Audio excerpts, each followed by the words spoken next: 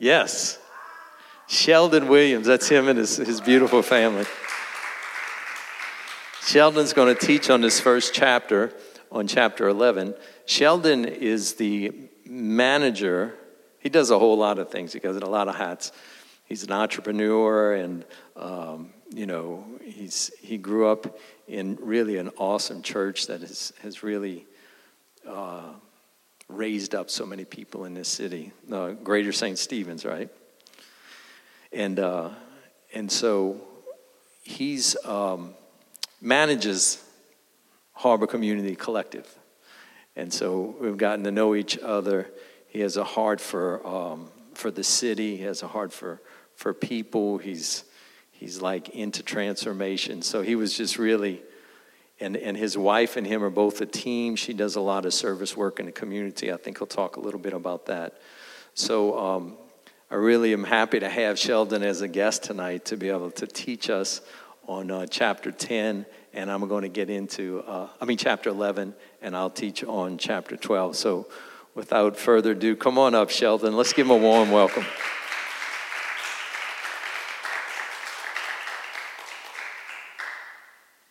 You look studious with those glasses, man. I'm only doing this so I can see. So it's just that one right there. Okay. Thank you much. Hi, y'all. Thank y'all for having me. I really appreciate it being here. Thank you, Dean. I won't say I'm nervous because I stood up in this space so many times to be nervous, I would guess. And I love an audience. I haven't found an audience I don't like. Sorry, I like the attention. But again, thank you for having me. I didn't know that you were going to find that great picture and put it up, but I love it.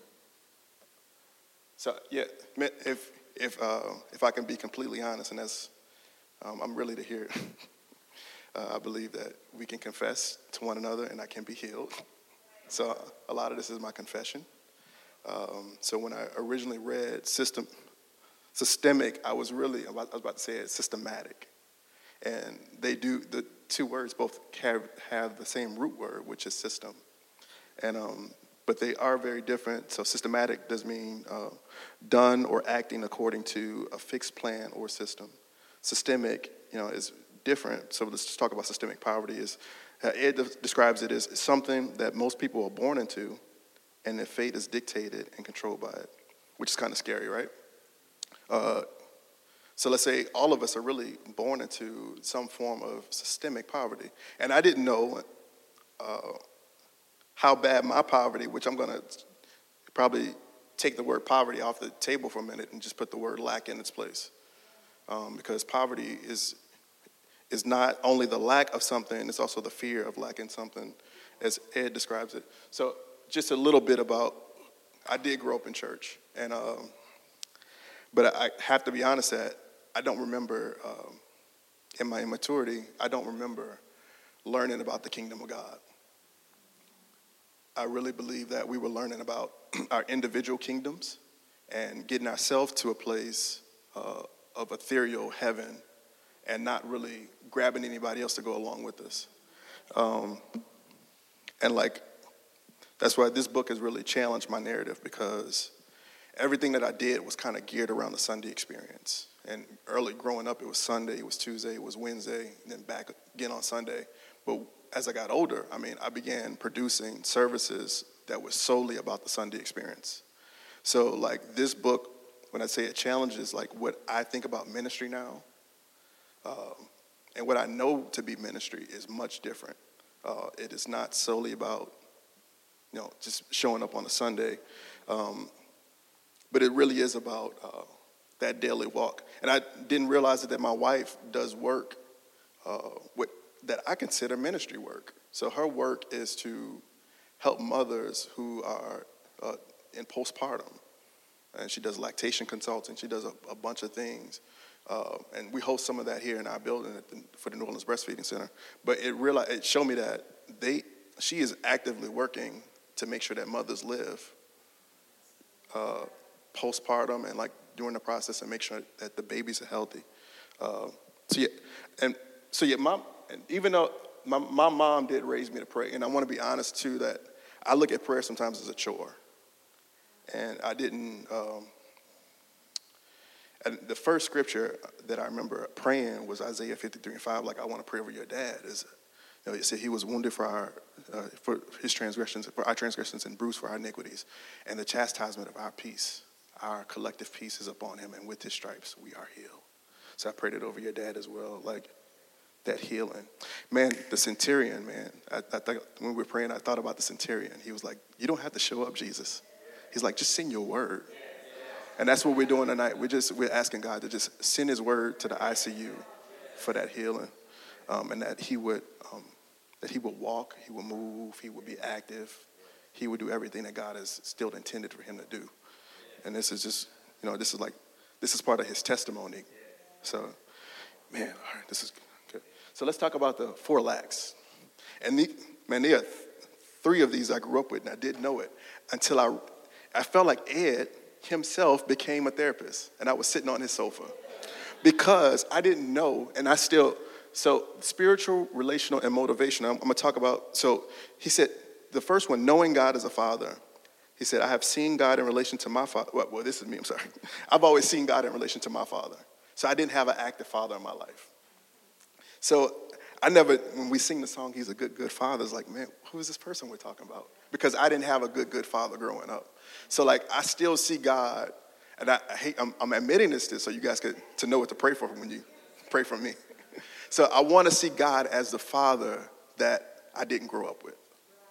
I want to see him as the person who, picked me up on the weekend and, brought me to my favorite place, or just, spent time with me daily, like what I try to do with my children now. And I had no clue, and I had no clue what a father was. And so I'm still constantly learning what that is.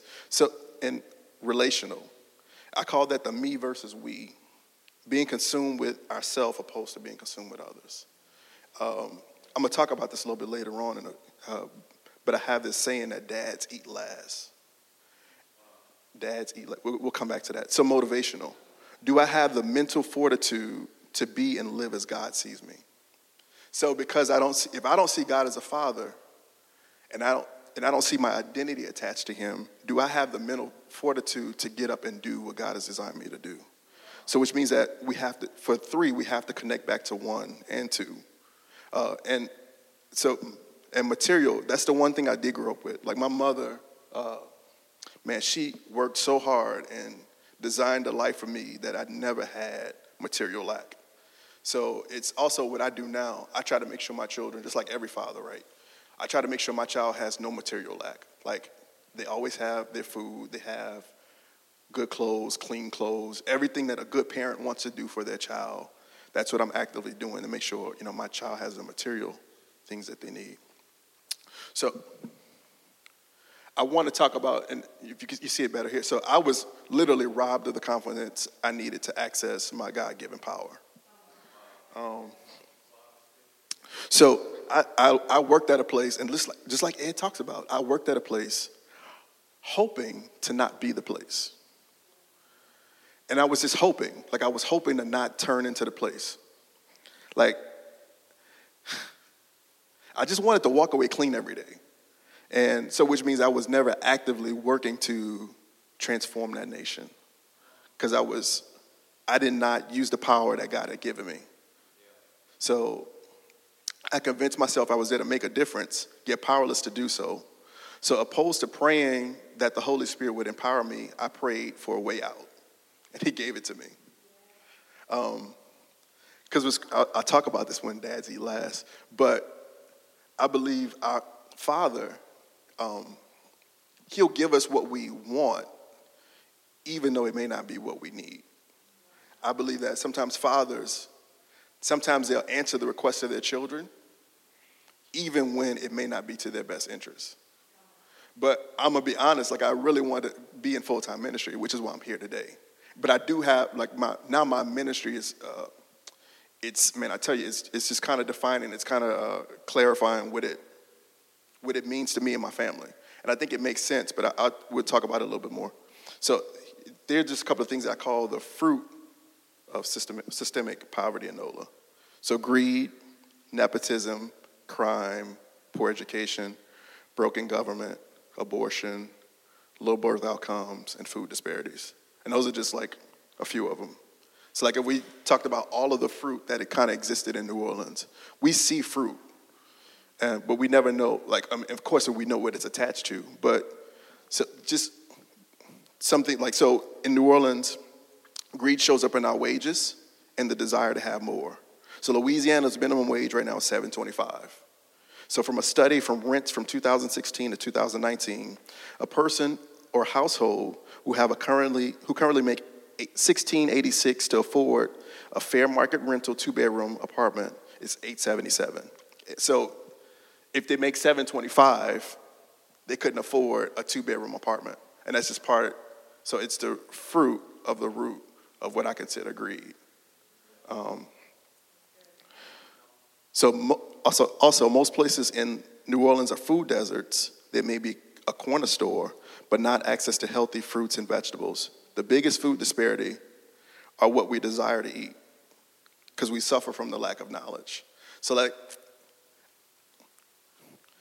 trying to say the best way for me to explain is that, man, I could have Popeyes, or I can go eat this vegan food, right? I can go have the cauliflower wings, or I can have the real wings. One of them is going to be better for my body, and the other won't. So what I'm getting is that, so like, because our people in New Orleans are destroyed for a lack of knowledge, they've rejected the knowledge, so which means they eat the poor stuff. I'm not hating on anybody who eats Popeyes, but we don't feed ourselves. We don't feed what we don't eat what we should be eating. Like, we eat what we desire, opposed to eating what we need. So I want to talk about some of the work my wife does, which means I actually stole this slide from her. It's something like, my wife spends hours upon hours on Zoom calls, and I get to hear all of this stuff when I don't want to. But so black women face significantly higher maternal mortality rate. So infant mortality is the death of an infant before reaching the age of 1. The infant mortality rate indicates the number of deaths per 1,000 live births. The United States infant mortality rate is 5.8. While this does not meet the HP 2020 goal of 6, according to the ranking supplied by the CIA World Factbook, the United States is 55th when compared to 225 other developed nations. This puts our nation behind many countries such as Japan, Bermuda, the United Kingdom, Lithuania, and Cuba. So like, across our state, too many women and families are suffering from experiencing the loss and trauma during their pregnancy and births. Louisiana ranks 47th out of 48th reported births in our state. So for maternal mortality ranks 40th. So which means that out of our state, babies are dying at a higher rate. So we're the 47th out of 48. So women are dying, black women are dying, the 40th out of 48. And this is all happening in our state. And the reason I really wanted to bring that up is because it shows relational lack. It shows the disconnection that when mothers approach the person who's designed to help them, they're met with, "You don't know what you're talking about," when they know what they're experiencing in their own bodies. So which means if a mother shows up to the ER after having birth and the person doesn't trust what they're saying, that means that they put their thought higher than the thought of the person that they're serving. So, and it's just, we're going to try to tie all of this together, but like, I see it as a relational lack. All right, a little ahead. Okay, I might wrap up soon. So what does transformation look like in New Orleans? New Orleans transformation must be tangible, a premier social indicator in the elimination of systemic poverty. So what does that look like for us? It means we is greater than me, which is our we're thinking holistic. Daily, it's a predictable occurrence like Ed talks about, and bread is our resource. So, and I wanted to, I had this thought, like, if you ever heard the old hymn that the world is hungry for the living bread, and it just brought me to the scripture when He said, Jesus declared, I am the bread of life. Whoever comes to me will never go hungry, and whoever believes in me will never be thirsty. So what does that mean for us? Because like we know now all of us know the knowledge.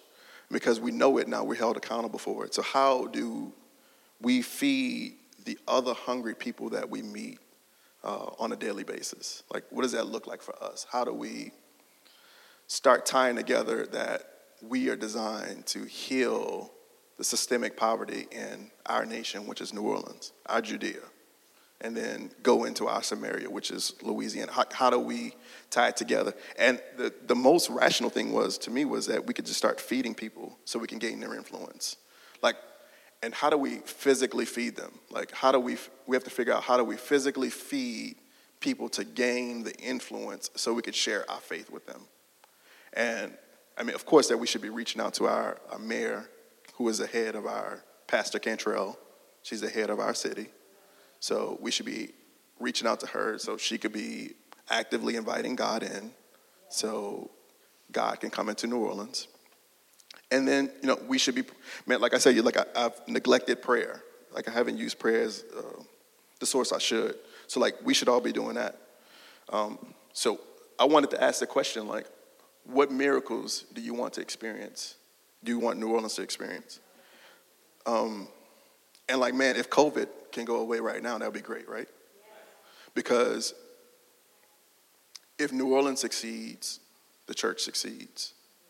So we have to figure out, well, we don't have to figure out. We just need to know what to be praying about in order so New Orleans can get what it needs and how we can actively do our part in that. And I mean, I mentioned just some of the other, things that I see as the fruit of the root.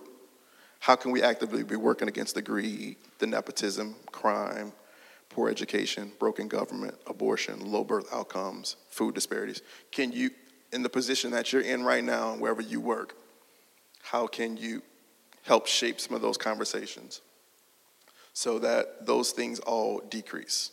We want all of those things to decrease. So that's my talk, transformation for NOLA. Thank y'all. Appreciate it.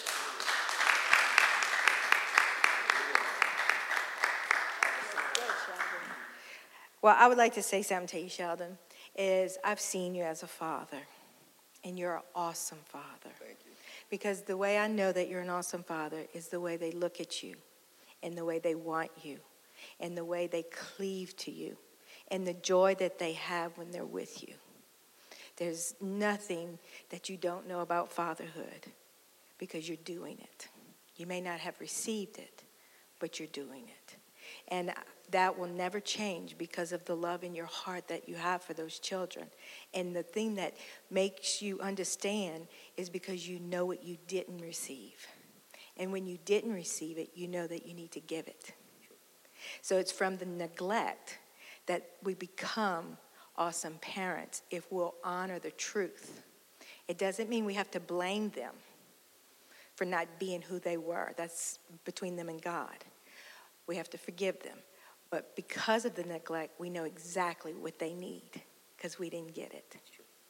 So I want to honor you as a father because I do love you, and I do believe that this is your ministry. I know you might have a lot more, but when we came here for Harbor, the way you talked to us, the way you dealt with us, and the way you connect all of us here, because I think that's one of the delusions I had.